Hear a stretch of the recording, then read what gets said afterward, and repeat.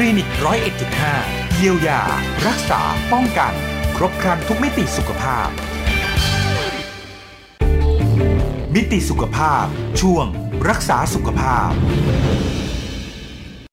สวัสดีค่ะคุณผู้ฟังคะได้เวลามาพบกันนะคะในรายการคลินิก101.5ค่ะก่อนเที่ยงแบบนี้มาพบกับดิฉันอนุมาพงษ์แสงนะคะพร้อมกับข้อมูลที่น่าสนใจเกี่ยวกับเรื่องของสุขภาพค่ะสำหรับวันนี้นะคะอยากจะให้คุณผู้ฟังได้มาติดตามกันนะคะเกี่ยวกับเรื่องของวิวัฒนาการของเทคโนโลยีในการใช้รังสีวิทยาค่ะวันนี้ผู้ที่จะมาพูดคุยกันนะคะก็คืออาจารย์ดร.สรารัตน์คงวิโรจน์พันธ์ตัวแทนจากคณะสายเวชศาสตร์จุฬาลงกรณ์มหาวิทยาลัยค่ะสวัสดีอาจารย์คะสวัสดีค่ะสวัสดีคุณอนุมาและท่านผู้ฟังทุกท่านค่ะค่ะเกี่ยวกับเรื่องของเทคโนโลยีในทางรังสีวิทยานะคะก็มีวิวัฒนาการมาอย่างต่อเนื่องแต่ก่อนเราจะไปรู้จักกับวิวัฒนาการมารู้จักกับรังสีก่อนค่ะอยากให้อาจารย์อธิบายให้คุณผู้ฟังได้ทราบนิดนึงนะคะว่ารังสีคืออะไรคะอาจารย์ค่ะเรามาเริ่มต้นทำความรู้จักกับรังสีกันก่อนนะคะว่ารังสีคืออะไรนะคะรังสีเนี่ยก็เป็นกลุ่มก้อนของพลังงานนะคะเกิดขึ้นได้จากกระบวนการหลายๆแบบขึ้นด้วยกันนะคะแตกต่างกันออกไปนะคะเช่นอาจจะเกิดจากการสลายตัวของธาตุที่ไม่เสถียรก็ได้นะคะหรือว่าเราสามารถเรียกอีกอย่างหนึ่งได้ว่าเป็นสารกัมมันตรังสีนะคะหรือว่ารังสีเนี่ยอาจจะเกิดจากการเปลี่ยนแปลงของระดับนิวเคลียสก็ได้เช่นเราอาจจะพบได้ในโรงไฟฟ้านิวเคลียร์นะคะอันนี้ก็จะเกิดเป็นรังสีได้เช่นกันหรือว่าที่ใกล้ตัวเรามากที่สุดนะคะเวลาที่เราไปตรวจสุขภาพประจำปีนะคะต้องมีการถ่ายภาพเอ็กซเรย์ปอดเนี่ยอันนี้ก็จะเป็นรังสีที่เกิดจากมนุษย์ผลิตขึ้นนะคะคล้ายๆกับที่เราใช้เครื่องใช้ไฟฟ้านะคะโดยที่ในหลักการอันนี้เนี่ยนะคะมันจะอาศัยหลักการปฏิกิริยาทางฟิสิกส์นะคะทำให้เราสามารถมองเห็นอวัยวะภายในร่างกายแล้วก็สามารถวินิจฉัยโรคได้นะคะถ้าเกิดว่าเราย้อนกลับไปในปี 1895 นะคะนั่นคือครั้งแรกที่เราพบว่ามันมีรังสี X อยู่บนโลกใบนี้ค่ะรังสีเนี่ยถูกค้นพบครั้งแรกนะคะโดยเซอร์วิลเลียมคอนราดเดินเกนนะคะในขณะที่เขากำลังทำการทดลองกับกระแสไฟฟ้าที่ไหลผ่านก๊าซความดันต่ำนะคะเขาสังเกตได้ว่ามันมีการเรืองแสงของวัตถุนะคะทั้งที่ตัววัตถุนั้นเนี่ยมันไม่ได้สัมผัสกับตัวหลอดทดลองโดยตรงนะคะนั่นทำให้เขาทราบว่าท่อเนี่ยหรือว่าหลอดทดลองเนี่ยกำลังปล่อยรังสีที่มันไม่สามารถมองเห็นได้ออกมาในรูปแบบหนึ่งนะคะเขาตั้งชื่อมันว่ารังสี X นะคะเพราะว่ามันเป็นตัวแปรที่ไม่ทราบค่าเขาก็เลยแทนว่าเป็น Xนะคะหลังจากนั้นมาเนี่ยก็ทำให้เกิดการศึกษาแล้วก็สำรวจทางด้านรังสีวิทยาอย่างรวดเร็วนะคะแล้วก็ในปีถัดมานั่นเองนั่นก็คือปี 1896 ค่ะก็ได้มีการค้นพบสารกัมมันตรังสีเป็นครั้งแรกนะคะโดยเฮนรี่เบคเคอเรลนะคะซึ่งธาตุที่ไม่เสถียรนั้นเนี่ยค่ะมีชื่อว่ายูเรเนียมค่ะอาจารย์คะแล้วการที่นำรังสีนะไม่ใช่ในทางการแพทย์นี่เริ่มตั้งแต่เมื่อไหร่คะอาจารย์ค่ะการใช้รังสีในทางการแพทย์นะคะเริ่มขึ้นไม่นานหลังจากที่ถูกค้นพบค่ะในสมัยนั้นนะคะรังสีเนี่ยถูกนำมาใช้ในการถ่ายภาพเอ็กซเรย์นะคะเพื่อช่วยให้แพทย์เนี่ยสามารถดูอวัยวะภายในร่างกายของคนไข้ได้นะคะไม่ว่าจะเป็นกระดูกหรือว่าอวัยวะภายในอื่นๆนะคะและยิ่งไปกว่านั้นนะคะรังสีเนี่ยก็ยังถูกนำไปใช้ในการรักษาโรคมะเร็งด้วยนะคะโดยวิธีการที่เราคุ้นหูว่ามันเป็นการฉายแสงนะคะหรือว่าเราเรียกว่าเป็นรังสีรักษานั่นเองนะคะในยุคสมัยเริ่มต้นในการใช้รังสีทางการแพทย์นะคะถ้าเป็นเอ็กซเรย์เนี่ยพอจะเดาได้ไหมคะว่าจะต้องทำยังไงเพื่อให้ได้ภาพมาก็เดาว่าน่าจะมีรังสี X จะผ่านร่างกายแล้วก็สร้างรูปภาพบนฟิล์มนะคะเหมือนกับกรณีที่เห็นแสงนะที่สร้างภาพบนฟิล์มได้ของกล้องนะคะอาจารย์ใช่แล้วล่ะค่ะถูกต้องแล้วค่ะนั่นคือวิธีการทำงานในยุคอนาล็อกของทางรังสีวิทยานะคะการถ่ายภาพทางรังสีวิทยาในยุคอนาล็อกเนี่ยก็จะประกอบไปด้วย3องค์ประกอบด้วยกันนะคะอย่างแรกเลยก็คือเป็นแหล่งกำเนิดรังสีนะคะซึ่งเปรียบเสมือนกล้องถ่ายภาพนะคะ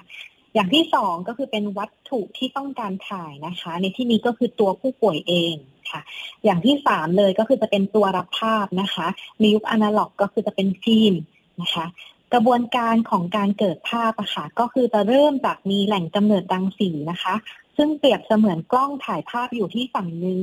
จากนั้นนะคะก็ส่องไปยังผู้ป่วยในบริเวณที่ต้องการถ่ายภาพนะคะ ด้านหลังก็จะมีฟิล์มที่ทำหน้าที่เป็นตัวรับภาพอยู่นะคะหลังจากที่เอ็กซเรย์เนี่ยเดินทางจากแหล่งกำเนิดไปทำปฏิกิริยาทางฟิสิกส์ในร่างกายของมนุษย์นะคะบางส่วนเนี่ยก็จะถูกดูดกลืนไว้นะคะบางส่วนก็จะสามารถเดินทางทะลุทะลวงออกไปจากร่างกายได้นะคะไปตกลงบนฟิล์มตัวรับภาพที่อยู่ด้านหลังค่ะการดูดกลืนแล้วก็การทะลุทะลวงที่ไม่เท่ากันนะคะอันเนื่องมาจากส่วนประกอบของร่างกายมนุษย์เช่นกระดูกหรือว่าอากาศนี้เองแหละค่ะก็เลยเกิดเป็นเงาดำนะคะที่มีความแตกต่างกันของความเข้มบนฟิล์มนะคะทำให้สามารถวินิจฉัยโรคได้ค่ะถ้าเกิดว่าเราเคยไปเข้าใช้บริการที่แผนกเอ็กซเรย์สมัยก่อนนะคะหรือว่าโรงพยาบาลตามต่างจังหวัดนะคะก็อาจจะเคยได้รับประสบการณ์การใช้บริการที่แผนกเอ็กซเรย์ที่มันไม่ค่อยจะดีนักนะคะเพราะว่าอาจจะขึ้นชื่อเรื่องการรอคิวนานเนาะคิวเยอะแล้วก็เอ็กซเรย์เสร็จแล้วนะคะก็ยังต้องนั่งรอเช็คฟิล์มก่อนว่าใช้ได้หรือว่าใช้ไม่ได้นะคะเพราะว่าหลังจากเอ็กซเรย์แล้วเนี่ยเจ้าหน้าที่นะคะต้องนำฟิล์มไปล้างในห้องแดงนะคะก็คือห้องที่เปิดไฟสีแดงคล้ายๆกับการล้างรูปฟิล์มนั่นแหละค่ะมีการใช้น้ำยาล้างฟิล์มนะคะทิ้งระยะเวลาให้รูปดำขึ้นแล้วก็ตากรูปฟิล์มให้แห้งนะคะแล้วก็ทำการเช็คภาพว่าคุณภาพเนี่ยหรือว่ารายละเอียดเนี่ยเพียงพอที่คุณหมอจะวินิจฉัยโรคหรือเปล่านะคะหากไม่ได้เนี่ยก็ต้องทำการเอ็กซเรย์ซ้ำนะคะแล้วก็จะเข้ากระบวนการการรอคอยซ้ำเดิมเข้าไปอีกทำให้คนไข้ที่มาใช้บริการนะคะต่างเข็ดขยาดเพราะว่า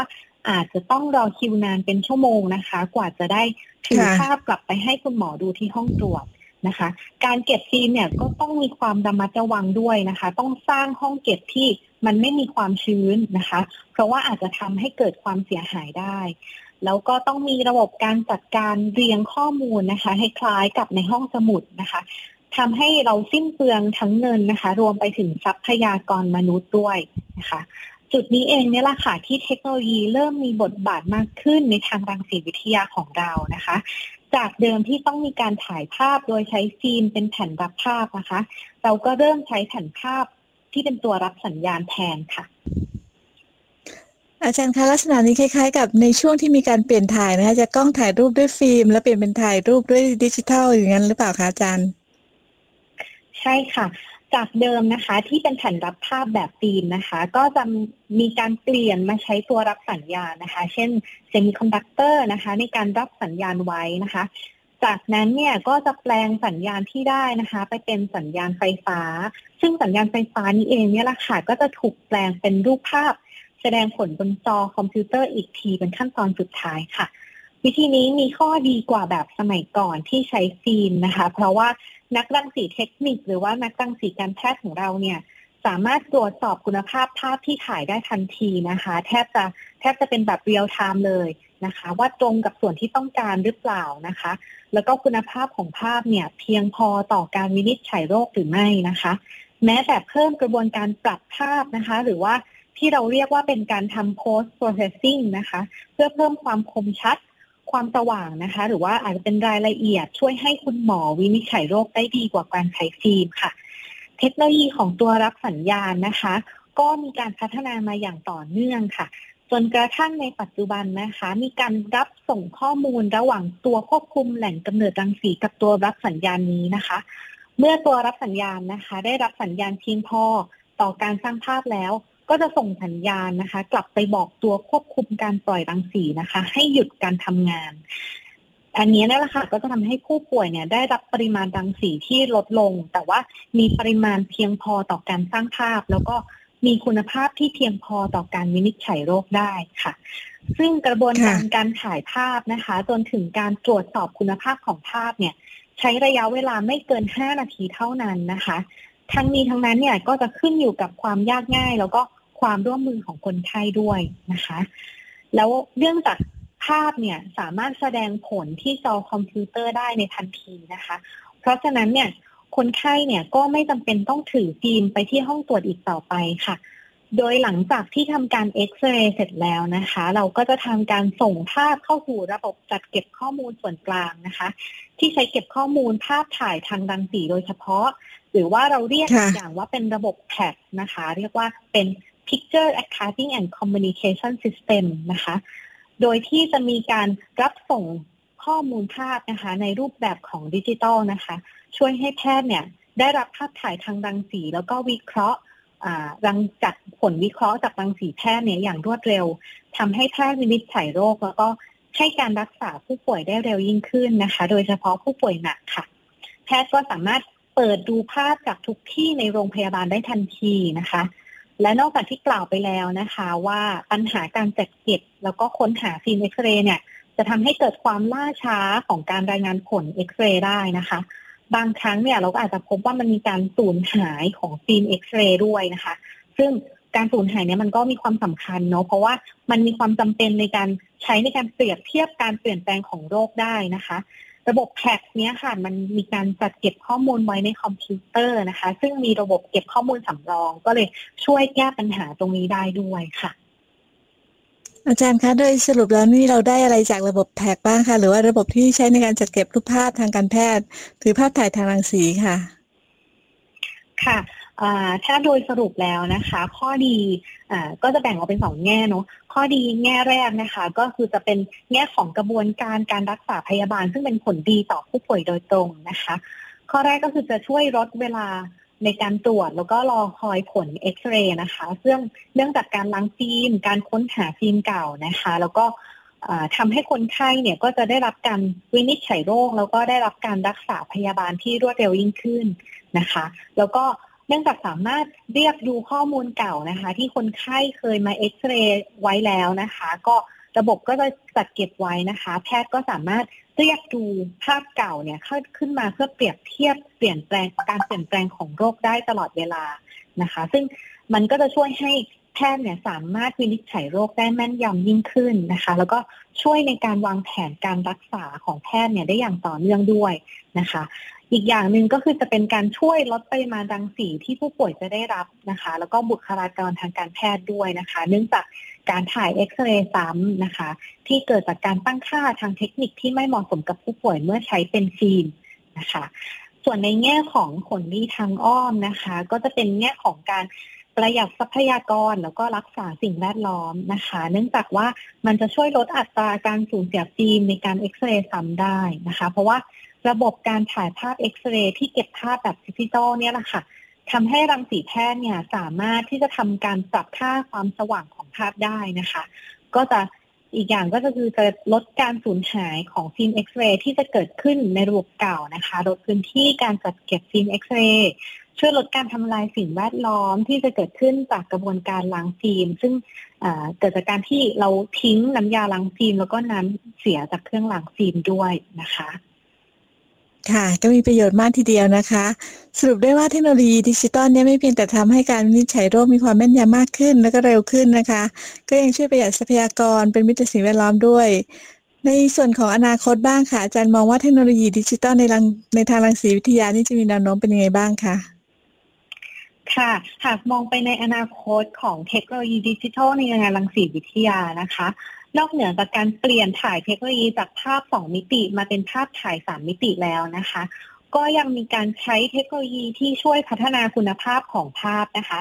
จากเดิมที่ต้องใช้รังสีปริมาณมากๆเนี่ยเพื่อให้ได้ภาพที่มีคุณภาพที่ดีนะคะก็เริ่มจะมีการใช้เทคโนโลยีมาช่วยในการประมวลผลภาพเพิ่มความคมชัดของภาพนะคะทำให้เราใช้ปริมาณรังสีลดลงในการตรวจผู้ป่วยค่ะและอีกอย่างนึงอีกหนึ่งแนวโน้มนะคะที่กำลังมาแรงในขณะนี้นะคะก็คือการประยุกต์ใช้ปัญญาประดิษฐ์นะคะหรือว่า AI ในการวินิจฉัยโรคแล้วก็การรักษาด้วยรังสีค่ะทำให้สามารถวินิจฉัยแล้วก็รักษาโรคเนี่ยมีประสิทธิภาพมากยิ่งขึ้นนะคะตรงกับความต้องการของผู้ป่วยเพื่อการบริการที่ดีที่สุดนะคะในที่นี้เนี่ยมีงานวิจัยในปี 2018 นะคะของกลุ่มวิจัยในมหาวิทยาลัยสแตนฟอร์ดนะคะประเทศสหรัฐอเมริกานะคะได้การทำการสร้างปัญญาประดิษฐ์นะคะประเภทการเรียนรู้เชิงลึกนะคะหรือว่าเราเรียกว่าเป็น Deep Learning เนี่ยในการแปลผลภาพเอ็กซเรย์ปอดของผู้ป่วยนะคะที่เป็นโรคปอดอักเสบเขาพบว่า AI เนี่ยสามารถวินิจฉัยภาพเอ็กซเรย์ของผู้ป่วยนะคะที่เป็นโรคปอดอักเสบได้เทียบเท่าหรือว่าอาจจะดีกว่าแพทย์ผู้เชี่ยวชาญนะคะแต่ว่าทั้งนี้เนี่ยเราไม่ได้จะนำ AI มาใช้แทนแพทย์ผู้เชี่ยวชาญนะคะ เนื่องจากเวลาที่เราวินิจฉัยหรือว่าตรวจรักษาผู้ป่วยเนี่ยต้องอาศัยข้อมูลประกอบการพิจารณาจำนวนมากนะคะเช่นการสังเกตการตอบสนองของคนไข้หรือว่าอาจจะเป็นการตรวจร่างกายด้วยเทคนิคต่างๆที่จำเป็นต้องอาศัยการทำงานของมนุษย์นะคะไม่ได้เกิดจากการแปลผลภาพเพียงอย่างเดียวนะคะเพราะฉะนั้น AI เนี่ยก็ถูกสร้างขึ้นก็จะทำหน้าที่เสมือนเป็นผู้ช่วยในการตัดสินใจของแพทย์นะคะเนื่องจากบางครั้งเนี่ยแพทย์เกิดความเหนื่อยล้าจากการทำงานหนักนะคะหรือว่าอาจจะเกิดการขาดแคลนของแพทย์เฉพาะทางในโรงพยาบาลนะคะ AI นี้เองนะคะก็จะทำตัวเสมือนเป็นผู้ช่วยในการตัดสินใจของแพทย์ได้ค่ะมาถึงตรงนี้นี่คุณผู้ฟังอาจจะสงสัยนะคะว่าในประเทศไทยเรานี่มี AI หรือว่ามีการนำปัญญาประดิษฐ์มาประยุกต์ใช้ทางการแพทย์หรือยังคะอาจารย์ค่ะมีแล้วนะคะในช่วงการระบาดของยุคโควิด -19 ที่ผ่านมานะคะโรงพยาบาลจุฬาลงกรณ์สภากาชาดไทยนะคะก็ได้มีการนำ AI หรือว่าปัญญาประดิษฐ์ของเราเนี่ยค่ะมาช่วยในการแปลผลภาพเอ็กซเรย์ทรวงอกของผู้ป่วยนะคะเพื่อที่จะคาดการณ์ความรุนแรงของอาการป่วยของคนไข้นะคะคาดการณ์แล้วไปยังไงต่อเนาะก็เราก็จะนำผู้ป่วยเนี่ยส่งเข้ารับการรักษาในโรงพยาบาลได้อย่างทันท่วงทีนะคะซึ่งทางทีมนักพัฒนาเนี่ยก็ตั้งเป้าหมายว่าจะสามารถคาดการล่วงหน้าเนี่ยได้ภายใน3 วันก่อนที่ผู้ป่วยจะมีความรุนแรงมีอาการที่มันรุนแรงขึ้นนะคะซึ่งผลลัพธ์ที่ได้เนี่ยค่ะก็ให้ผลลัพธ์ที่มันไม่แม่นยำเนี่ยไม่ต่างจากการวินิจฉัยของรังสีแพทย์เลยนะคะการนำเทคโนโลยีนี้มาใช้เนี่ยก็มีประโยชน์มากนะคะเนื่องจากในขณะที่มันมีการระบาดเนี่ยค่ะก็ส่งผลให้คนทำงานเนี่ยลดน้อยลงด้วยนะคะแล้วก็คนที่ทำงานอยู่เนี่ยก็เกิดความเหนื่อยล้าการมีเครื่องมือนี้เข้ามาช่วยเนี่ยก็สามารถทำให้เราเฝ้าระวังผู้ป่วยที่มีแนวโน้มที่จะมีอาการรุนแรงได้นะคะแล้วก็เราก็จะสามารถบริหารจัดการทรัพยากรของโรงพยาบาลเนี่ยเพื่อรองรับผู้ป่วยเหล่านี้ได้นะคะนอกจากการวินิจฉัยโรคนะคะการประยุกต์ใช้ AI ก็ยังมาใช้ในงานการรักษาด้วยเช่นกันนะคะเช่นการใช้ AI ในการวางแผนการรักษานะคะหรือว่าวางแผนการผ่าตัดด้วยรังสีก็ได้รับความสนใจเป็นอย่างมากนะคะเพราะว่าสามารถทำให้การรักษาเนี่ยมีความเฉพาะทางมากยิ่งขึ้นแล้วก็มีความรวดเร็วมากขึ้นนะคะลดภาวะแทรกซ้อนจากการรักษาได้นะคะจากเดิมเนี่ยที่ต้องรักษาเนี่ยเวลาที่เราทำการรักษาเนาะก็จะมาจากตำราเดียวกันแล้วก็รักษาคนไข้ทุกคนนะคะเหมือนกันแต่ว่าพอเรานำ AI มาช่วยในการพยากรณ์โรคนะคะ AI ก็จะนำข้อมูลเฉพาะตัวบุคคลของผู้ป่วยในแต่ละรายนะคะเช่นค่าเลือดค่าบ่งชี้มะเร็งนะคะหรือว่าเป็นรูปภาพเอ็กซเรย์ต่างๆเนี่ยมาประมวลผลร่วมกันนะคะเพื่อให้แพทย์เนี่ยสามารถปรับเปลี่ยนการรักษาให้มันมีความเหมาะสมเฉพาะตัวบุคคลได้นะคะซึ่งตอนนี้เนี่ยทีมวิจัยกำลังอยู่ในขั้นตอนการพัฒนาอยู่ในโรงพยาบาลจุฬาลงกรณ์นะคะเรามีความคาดหวังว่าเราจะได้นำ AI ที่พัฒนาขึ้นนี้นะคะมาใช้ในทางคลินิกในอนาคตอันใกล้นี้ค่ะก็เรียกได้ว่าอนาคตนี้นะคะเราจะเห็นการเติบโตของเทคโนโลยีดิจิทัลในรังสีวิทยานะคะที่จะสามารถช่วยในการวินิจฉัยและการรักษาโรคให้มีประสิทธิภาพมากขึ้นก็ประกอบด้วยการใช้ปัญญาประดิษฐ์หรือว่า AI ในการวินิจฉัยและการรักษาด้วยนะคะซึ่งเป็นเครื่องมือที่มีประโยชน์ทางการแพทย์เพิ่มความมั่นยำในการรักษาให้เป็นไปอย่างรวดเร็วแล้วก็มีประสิทธิภาพมากยิ่งขึ้นด้วยในบทสรุปค่ะเกี่ยวกับเทคโนโลยีดิจิทัลในทางรังสีวิทยาค่ะอาจารย์มองว่าการที่มีเทคโนโลยีตรงนี้นะคะมีข้อดีไงบ้างคะอาจารย์ค่ะโดยสรุปแล้วนะคะนับตั้งแต่ค้นพบรังสีครั้งแรกบนโลกนะคะแล้วก็มีการพัฒนาการใช้งานทางด้านรังสีวิทยามาโดยตลอดนะคะตั้งแต่อดีตจนถึงปัจจุบันเลยนะคะเริ่มตั้งแต่การใช้การถ่ายภาพรังสีโดยใช้ตัวรับภาพเป็นฟิล์มนะคะมาจนกระทั่งปรับเปลี่ยนเป็นตัวรับสัญญาณคล้ายกล้องดิจิทัลนะคะเริ่มนำเทคโนโลยีมาช่วยในการพัฒนาคุณภาพของภาพนะคะช่วยในการลดปริมาณรังสีที่ผู้ป่วยจะได้รับทำให้ภาพเนี่ยมันมีคุณภาพที่ดีมากยิ่งขึ้นนะคะต่อมาก็เริ่มเปลี่ยนมาใช้การถ่ายภาพแบบดิจิทัลเนี่ยก็มีการพัฒนาระบบจัดเก็บข้อมูลให้สอดรับกับการพัฒนาของระบบนี้นะคะมีการจัดเก็บคลังภาพเนี่ยเพื่อให้แพทย์สามารถค้นหาภาพได้ถูกต้องรวดเร็วนะคะแล้วก็ สะดวกมากยิ่งขึ้นนะคะสามารถเปรียบเทียบภาพถ่ายเดิมกับครั้งก่อนหน้าได้นะคะกับครั้งปัจจุบันได้นะคะทำให้การติดตามการรักษาเนี่ยก็เป็นไปอย่างต่อเนื่องนะคะแล้วก็มีประสิทธิภาพคนไข้เนี่ยก็ได้รับประโยชน์จากการพัฒนาเหล่านี้โดยตรงนะคะโดยจนกระทั่งถึงปัจจุบันแล้วนะคะก็เริ่มมีการใช้ปัญญาประดิษฐ์นะคะหรือว่า AI เนี่ยเข้ามาช่วยในการวินิจฉัยแล้วก็รักษานะคะแล้วก็ในอนาคตเนี่ยเราก็จะเห็นการเติบโตของการประยุกต์ใช้ปัญญาประดิษฐ์ในทางรังสีวิทยาที่จะสามารถช่วยการวินิจฉัยแล้วก็การรักษาเนี่ยให้มันมีประสิทธิภาพมากยิ่งขึ้นนะคะทำให้ผู้ป่วยเนี่ยได้รับการรักษาที่ดีที่สุดนะคะดังนั้นเนี่ยเทคโนโลยีดิจิทัลเนี่ยก็เป็นเครื่องมือที่สำคัญเลยนะคะที่ทำให้วงการรังสีวิทยาเนี่ยได้เติบโตแล้วก็พัฒนาไปอย่างต่อเนื่องนะคะทำให้เราเนี่ยสามารถให้การรักษาแล้วก็ดูแลสุขภาพของผู้ป่วยในรูปแบบที่ดีที่สุดได้ค่ะค่ะอาจารย์คะบางท่านยังรู้สึกกังวลเกี่ยวกับเรื่องการที่เราอาจต้องมีกระบวนการรักษาโดยใช้รังสีอะค่ะในปัจจุบันนี้มีความปลอดภัยแค่ไหนคะอาจารย์คะจริงๆเวลาที่เราใช้รังสีในทางการแพทย์นะคะก็จะมีการพิจารณาอยู่แล้วเนาะว่าประโยชน์ที่คนไข้จะได้รับนะคะก็จะมากกว่าโทษนะคะอย่างเช่นรังสีในทางวินิจฉัยเนี่ยคนไข้มาเอ็กซเรย์นะคะประจำปีเนี่ยก็เรามีการเวทน้ำหนักเนาะระหว่างที่ประโยชน์กับโทษที่คนไข้จะได้รับนะคะก็ถือได้ว่าประโยชน์เนี่ยมากกว่าโทษที่คนไข้จะได้รับมากๆนะคะที่คนไข้จะได้รับการตรวจประจำปีเนาะเวลาที่คนไข้ตรวจประจำปีเนี่ยคนไข้ก็จะสามารถได้รับสกรีนนิ่งเนาะว่าคนไข้เนี่ยเป็นโรคอะไรสามารถตรวจพบได้ตั้งแต่เนิ่นๆนะคะสามารถให้การรักษาโรคได้อย่างทันท่วงทีเนาะก่อนที่โรคเนี่ยจะลุกลามไปเป็นอย่างอื่นนะคะค่ะก็เรียกว่ามีความก้าวหน้าไม่ต้องกังวลนะคะ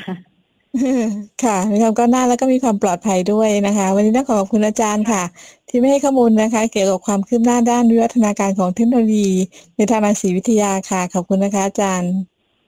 ค่ะขอบพระคุณค่ะสวัสดีค่ะสวัสดีค่ะค่ะคุณผู้ฟังคะนี่คือเรื่องของวิวัฒนาการของเทคโนโลยีในทางรังสีวิทยานะคะโดยอาจารย์ดร.สรารัตน์คงวิโรจน์พันธ์ค่ะตัวแทนจากคณะสาเวชศาสตร์จุฬาลงกรณ์มหาวิทยาลัย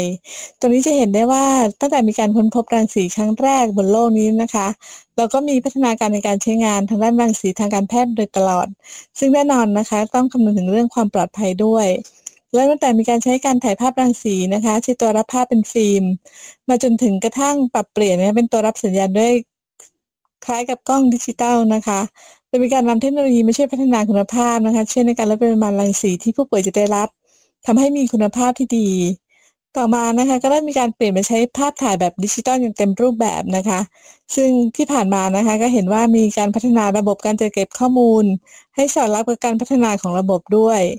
ตรงนี้ก็ได้มีการจัดเก็บคลังภาพนะคะให้แพทย์นี่สามารถค้นหาภาพได้อย่างถูกต้องแล้วก็มีความสะดวกรวดเร็วมากขึ้นถ้าจำกันได้นะคะว่าในอดีตเนี่ยเวลาจะมีการตรวจดูภาพเอ็กซเรย์ต่างๆนะคะต้องมีการถือฟิล์มภาพเอ็กซเรย์นะคะแล้วก็ทำการจัดเก็บเนี่ยได้ยากมากทีเดียวแต่ว่าในปัจจุบันเรียกได้ว่ามีความสะดวกแล้วก็มีความรวดเร็วในการนำมาใช้นะคะทำให้เกิดประโยชน์ในการรักษาได้ดีมากยิ่งขึ้นเรียกได้ว่ามีการพัฒนามาอย่างต่อเนื่องนะคะและในปัจจุบันก็มีการใช้ AI หรือว่าปัญญาประดิษฐ์มาช่วยในการวินิจฉัยและการรักษาด้วยจะเห็นได้ว่าการเติบโตในการประยุกต์ใช้ปัญญาประดิษฐ์ในทางรังสีวิทยาเนี่ยสามารถทำให้การวินิจฉัยและการรักษามีประสิทธิภาพดีมากยิ่งขึ้นนะคะก็เป็นการสะท้อนวิวัฒนาการทางด้านการแพทย์ที่ดีมากทีเดียวแต่ก็อย่างที่เน้นย้ำในรายการทุกครั้งนะคะคุณผู้ฟังถึงแม้ว่าในปัจจุบันไม่ว่าจะเป็นกระบวนการรักษากระบวนการวินิจฉัยจะดีมากขึ้นอย่างไรก็ตามนะคะในทางการแพทย์แต่ว่าสิ่งสำคัญที่สุดค่ะที่คนเราควรจะคำนึงและนึกถึงนะคะก็คือการดูแลสุขภาพเบื้องต้นของตัวเราเองให้มีสุขภาพที่ดีนะคะ